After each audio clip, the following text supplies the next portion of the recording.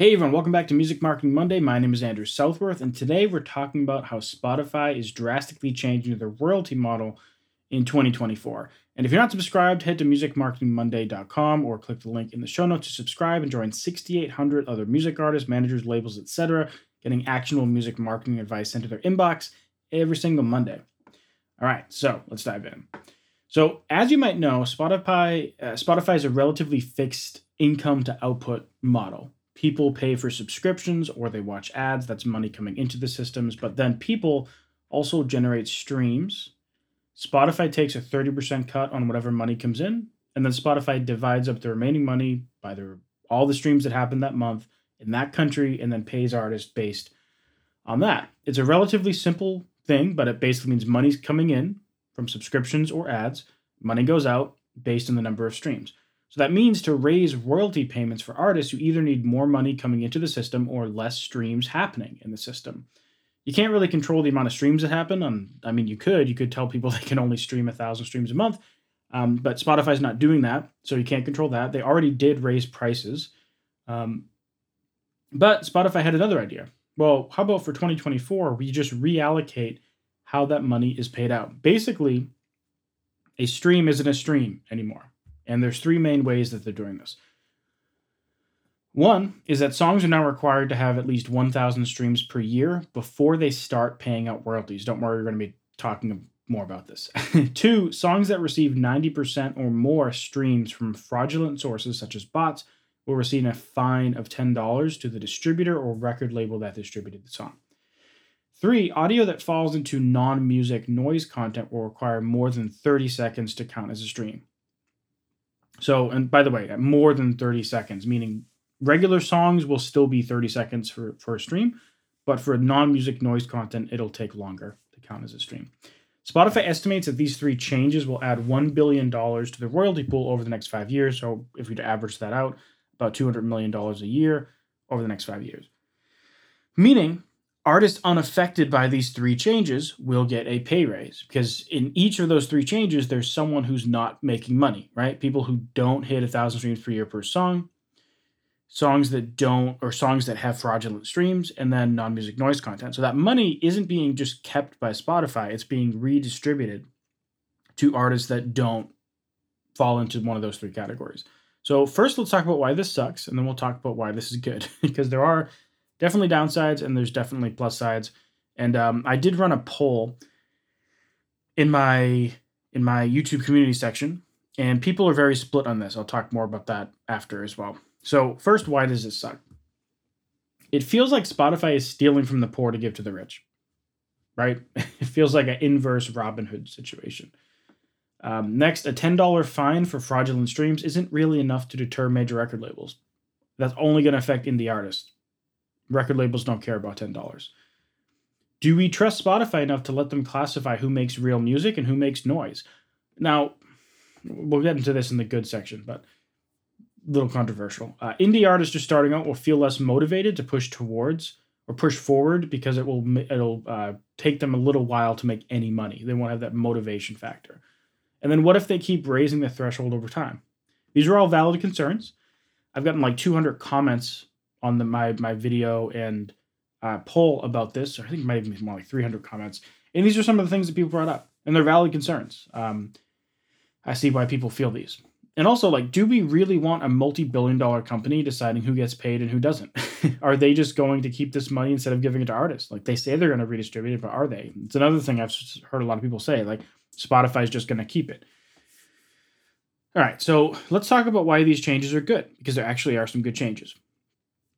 Serious artists will now make more money, and not just major label artists, but anyone that gets over 1,000 streams per song per year will make more money, assuming that Spotify is telling the truth about what they're going to do. Spotify is taking the fight against bots and click farms more seriously. Most noise music is designed to just extract money from Spotify and isn't actually art. So before, I said, who is Spotify to say what's noise and what's music? Most of that noise music they're talking about is literally just white noise and rain sounds designed to extract as much money as humanly possible from the platform. And that's it. I know people that do it. They make a killing. They just crank out like 100 songs a day. It's just an exploit. But there will probably be people screwed along the way, just because some music does sound like noise to some people. Next, the artists getting demonetized are only missing out on a couple of dollars per year, nothing that they're living on. So they're not missing out on like $100 a year. Maybe in some very, very niche cases where someone has a huge catalog, but almost no one is going to be missing out on actual money that they're living on. 1,000 streams per year per song is a fairly low bar to hit, and it doesn't take long for indie artists to get there. I'm not a big artist. I have 3 projects now. I have Andrew Southworth, I have Every Waking Moment, and I have Murder Night. And across those 3 projects, like none of them are that big, and across them, none of them are really going to have a problem. There's a couple songs that are going to be affected, but those are ones that really hadn't been marketed anyway. So I might miss out on almost no money in this situation. So I'm not particularly concerned. And I'm not that big of an artist.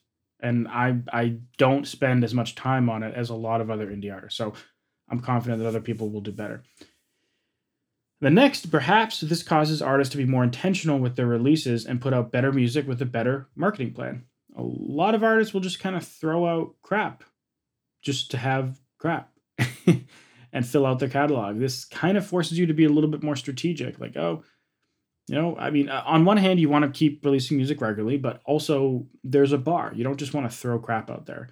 Not saying that you listening, because you're putting out a lot of music, are doing that, but I'm sure at least one person that's listening to this right now is doing this. So if that's you, think now that strategy is not going to work anymore. You'll have to be a little bit more intentional, maybe improve your craft a bit. Now, people have brought up some crazy scenarios, like what happens if someone has 100 songs with 999 streams per year? They'll be missing out on like $300 plus a year or something.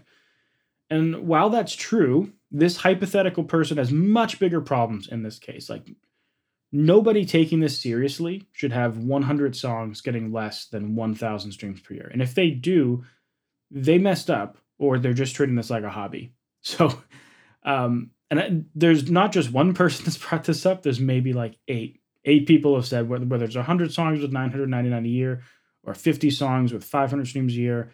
I've heard this like 8 times, and I just don't think this person really exists. Because by the time you've released 50 songs or 100 songs or even 20 songs, if you've been taking this seriously from day one, you probably are getting more than 1,000 streams per song. Like, if you've actually been taking this seriously and if your music is actually good. Maybe there's some people out there who took breaks and whatever, and now their numbers dip down and they're in that situation, but the vast majority of you are not in that situation. So, yeah, just wanted to address that one.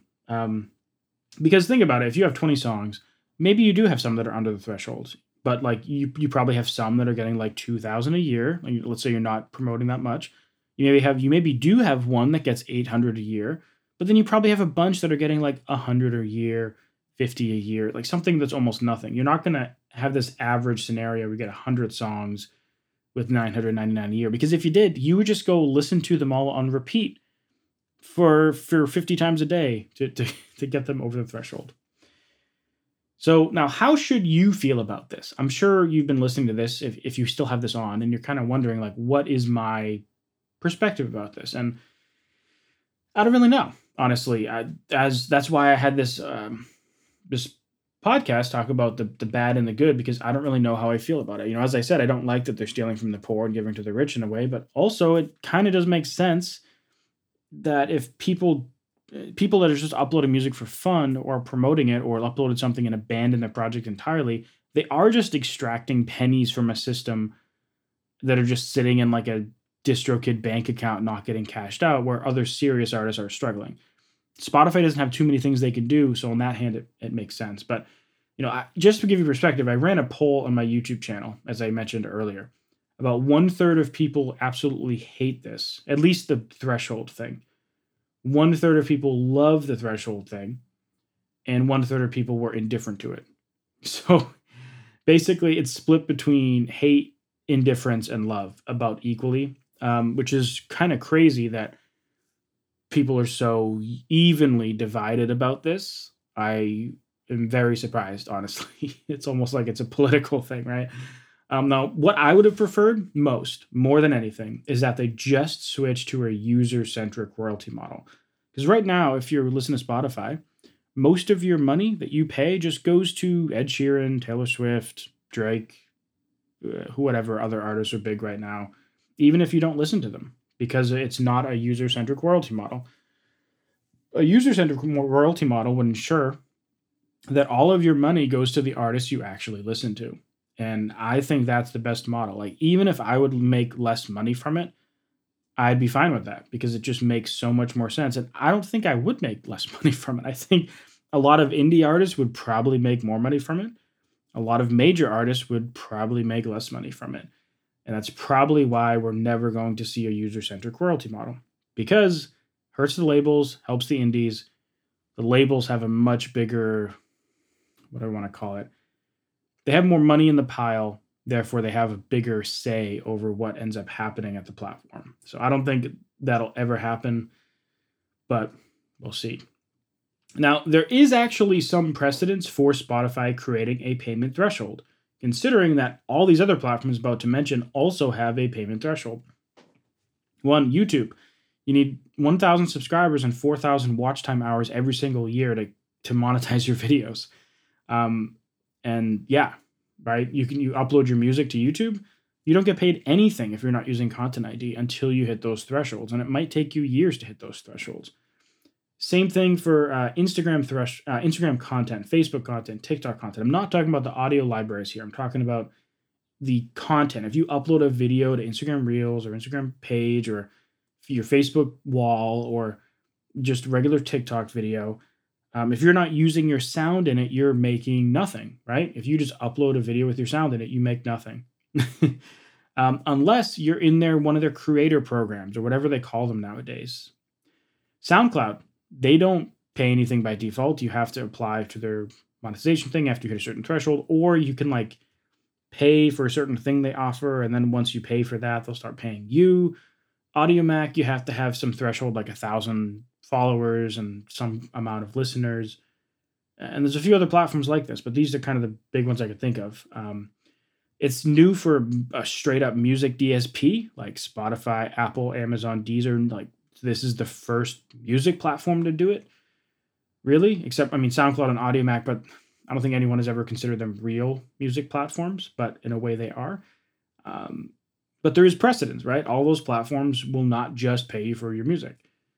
Now, either way, pending mass protests or some type of legal action stopping this, it is what it is. We have to accept it, or we have to pull our music from Spotify before the end of the year. If you keep it on there, you are essentially accepting these new terms, and you're going to be in the system, like getting paid or getting not paid by these new rules. So, if you don't like it, pull your music from Spotify, right? I mean, nothing hurts Spotify more than if there's a mass protest and artists are pulling their music from the platform. I'm not going to be pulling my music from the platform.